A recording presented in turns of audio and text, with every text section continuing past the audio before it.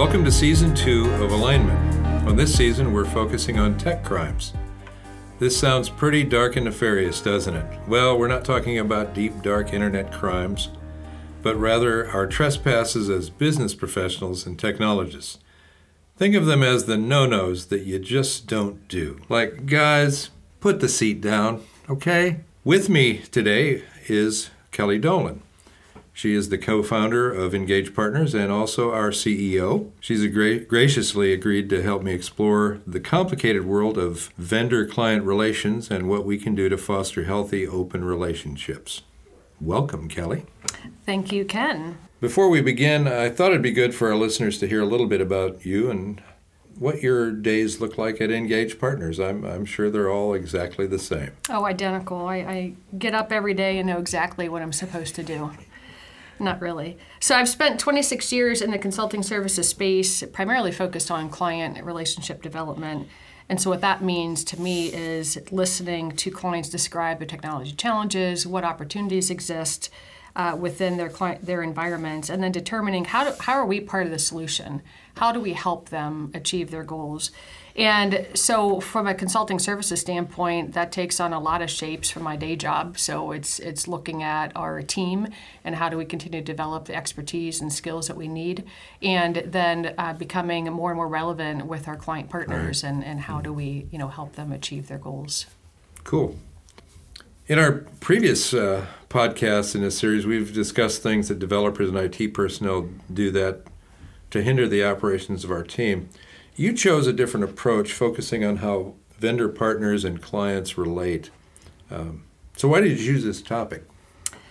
Well, in my 26 years, I've seen how consulting partners can have a profound positive effect on clients' growth and innovation and their overall financial success as a company, and where they work they work so closely together to try to achieve those goals.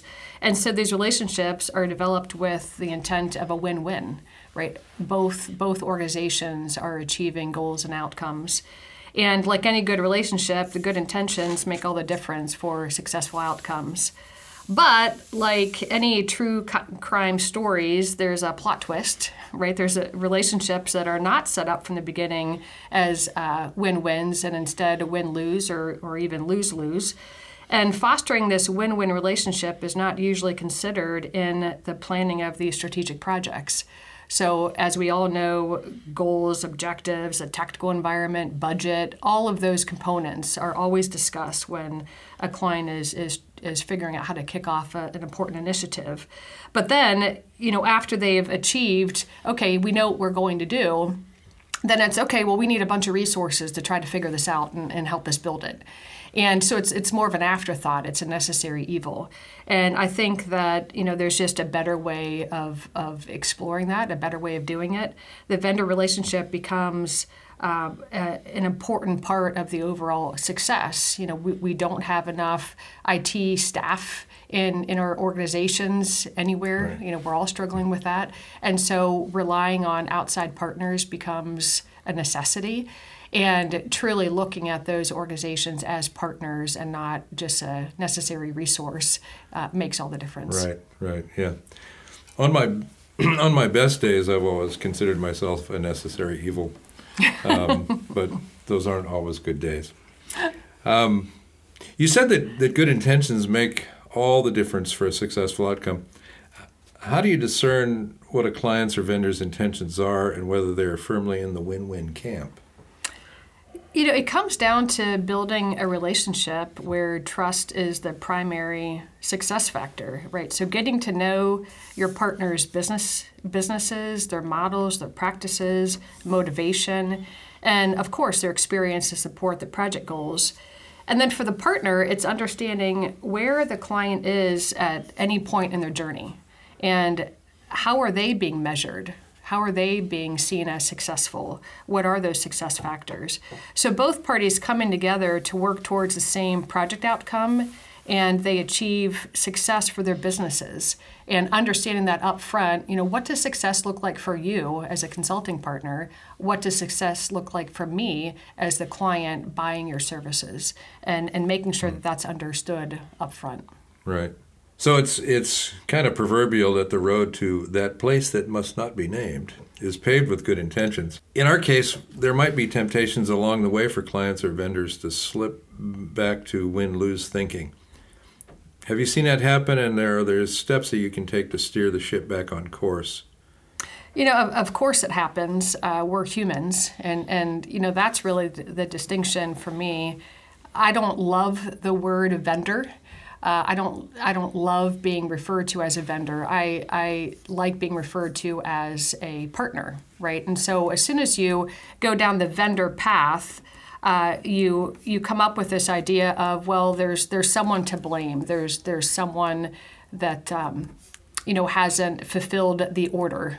To me, that's what a vendor is about. So in times of stress on a project, it's typical for any IT project to have the temptation to fall back into a win-lose when things aren't going well. And so it's about noticing it, and being open with one another about what you're seeing the root causes to be. And having that dialogue. Again, it's a relationship. It's not transactional, It's a relationship. So in that relationship, like any relationship we would have in our lives, when we see something going awry, we stop and we take notice and we say, all right, what do we need to do differently? How do I communicate what I'm frustrated by? And how do we see it through to a positive outcome? Right. Yeah, in my experience, when I've been tempted to slip back into win-lose, when things go wrong, it's because of fear. I'm afraid because when things go wrong, then all of a sudden, my immediate thought is, I'm going to lose my job or something bad's going to happen to me, and it's all me.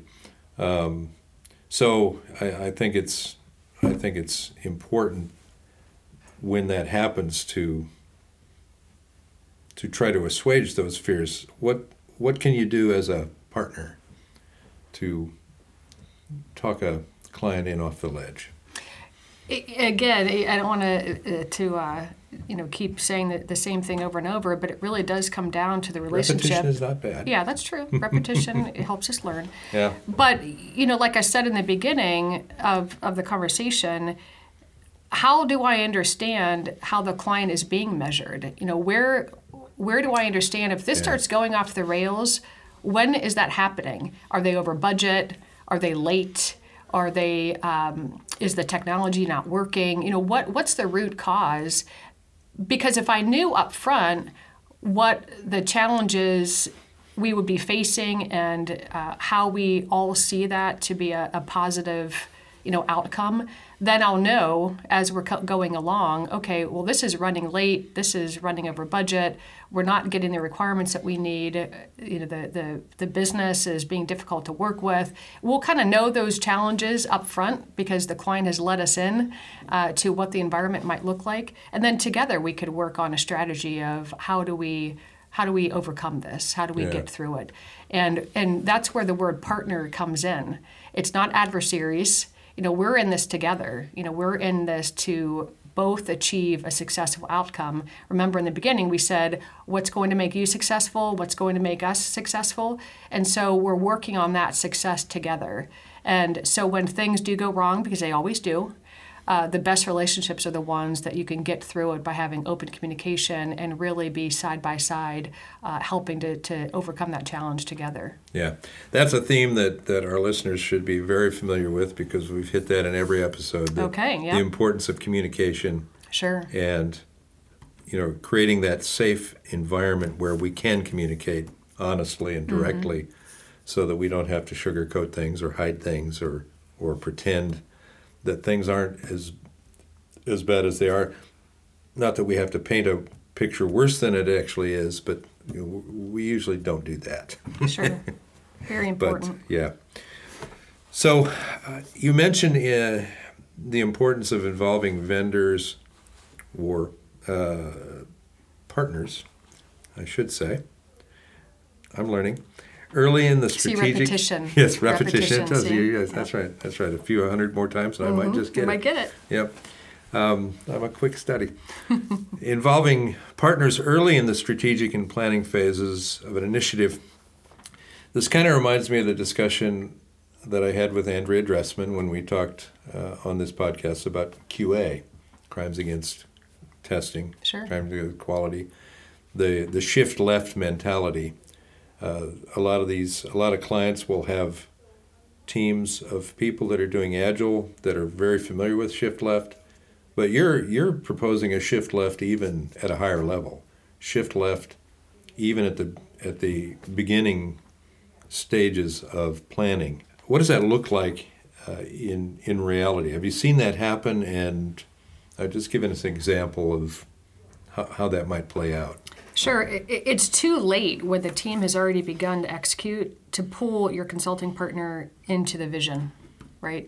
And being mindful that we're planning all the time, right? So in an agile method, we're not planning once and then we're executing over the next 18 months, right? There's a constant planning cycle. So you have many, many opportunities to pull your consulting partners in and bring them into the vision, bring them into the plan. Because like I said, bringing them in after the fact, it's already too late. So it's not uncommon for us to have very little information when we are about to start a project. So, and this typically happens when we're asked as a partner to fill gaps on the team. So we need a stronger team of developers. We need someone to help lead this project, right? So we're filling in gaps of the team. And we're going in day one, and we have very little understanding of the vision, of the objectives, of the goals, of the success criteria. And if the leader can help us understand what we're executing on earlier in the process, it just breeds more success. It breeds more buy-in. Our consultants are more bought into the problem. They can get ahead of when they see a challenging time coming down, right, and maybe get ahead of that to offer some different solutions.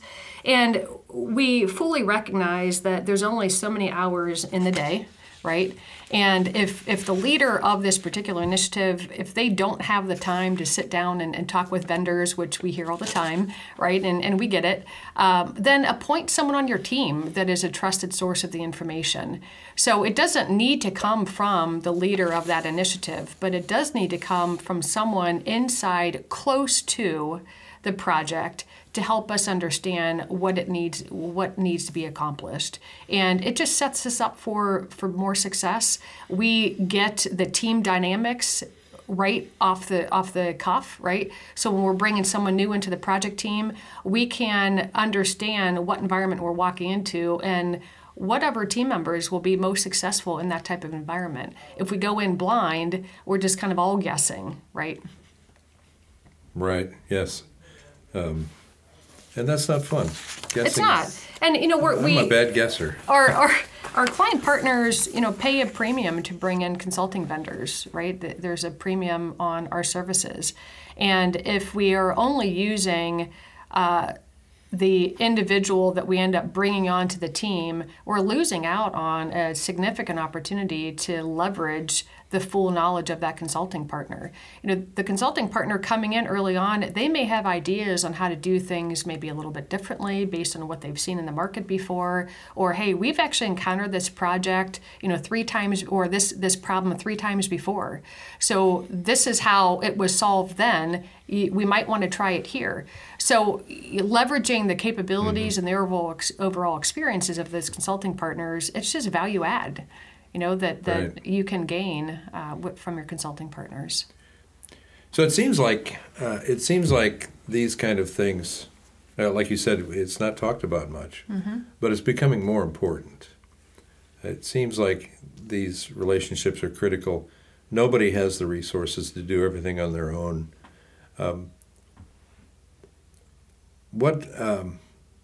Why is that? Why is it becoming more important, or is this just sort of like a recency bias? Just everything looks important at the time. But it just seems like in my years of experience that we're facing needs that we didn't used to face. People would just go out and hire a bunch of developers and just do it themselves. There have certainly been, peaks and valleys, but the consulting market has been pretty strong, at least for all the years that I've been in it. Right? It's a strategic way to get projects done where you don't have to hire the staff, and it comes out of a different, capital project budget or a different budget altogether. And then there's the struggles over the years with finding and retaining the best talent. And so relying on consulting partners is something that many organizations of all sizes have done over the years. So I'm not sure that it's becoming more of a thing than it was 26 years ago when I started. It always feels like it's been a strong partnership. What I think is different about it is the way that we're working. So the way that we're working over the last, let's say, 5 to 8 years is more in that team collaborative style, right? And with the advent of Agile and people running their teams differently, it has become more collaborative, more relational. Whereas, 20 years ago when I was selling consulting services, it was a very different mix of people, very different mix of roles that they would play on a team. Today, everyone is so integrated in the success of that project that you need to make sure that your team is dynamic and it's a cultural fit and you have shared experiences for the team to be successul. So I think it's just a different way that we're seeing it play out than it was several years ago. Okay. All right, so let's recap a little bit about what we said today and maybe come up with some takeaways for our listeners. The first thing that I heard when you were talking was that there has to be a trust relationship. If there's not a trust relationship, then when things do go awry, then there's no capital account to draw upon to weather it. There might be tendencies to overreact. So trust is important. Terminology is important. Vendor bad, partner good. In Kelly's world, it may not matter to anybody else, but it matters to me. If it matters to you, it matters to me. Well, there we go. Well, things can. But the vendor is the person you buy the hot dog from in the food truck.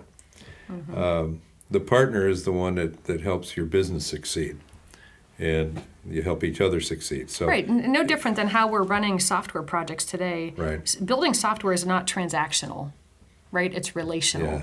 You have business sponsors, you have team members, you have executive sponsors. It's a relational process. It's not transactional. So why treat your consulting partners as transactional? Right. When they are an important part of potentially the overall success of the project. Yeah. And again, that varies by size, by client, by et cetera. But typically we have some role to play in many of these projects.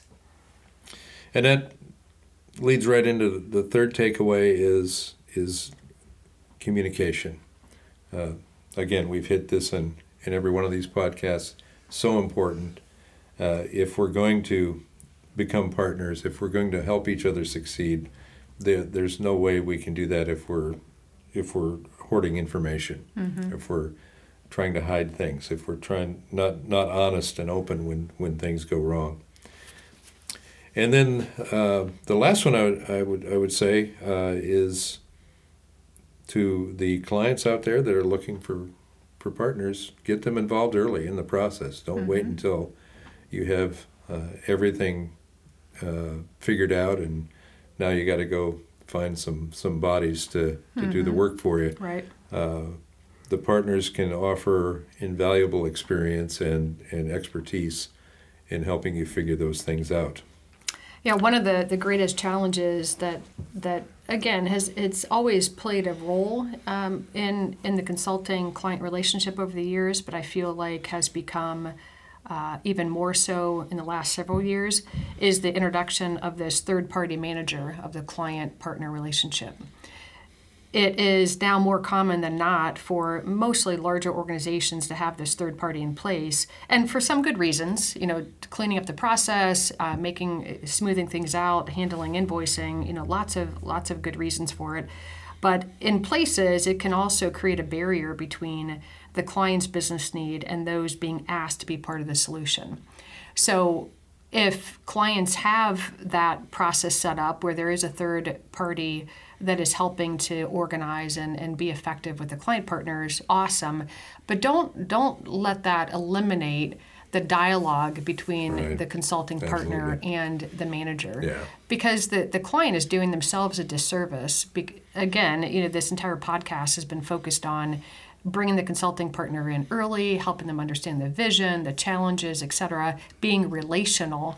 Well, if you have a third party in between you and the person you're actually supposed to be serving, it really creates a difficult dynamic to be successful and to create that win-win solution. Right. And so that's a trend that I'm seeing more and more. It's a little bit of a bothersome trend when you're talking about a relational company trying to build relationships with the person that we're trying to serve. So it's almost like a general contractor when you're building a house. Right. And a lot of good reasons for it. Oh, right. Lots of good I want a reasons general for it. contractor because although it's skilled labor, it's not knowledge work. Yeah. I just need somebody to go tell the drywall person to drywall this room. Mm-hmm.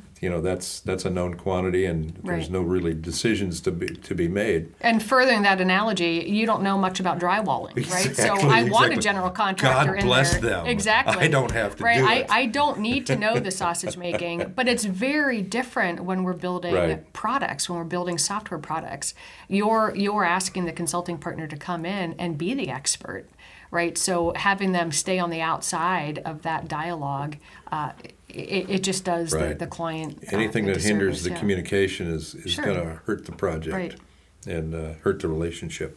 Well, thank you so much, Kelly, for chatting with me today. I've learned a ton. I've really appreciated your insights and the benefit of your experience and everything you've had to say. Well, thank you, Ken. It was a lot of fun getting this conversation going, and hopefully the listeners learned something today. Right. And if you did learn something, we'd love to hear from you. You can find us at engagepartners.com.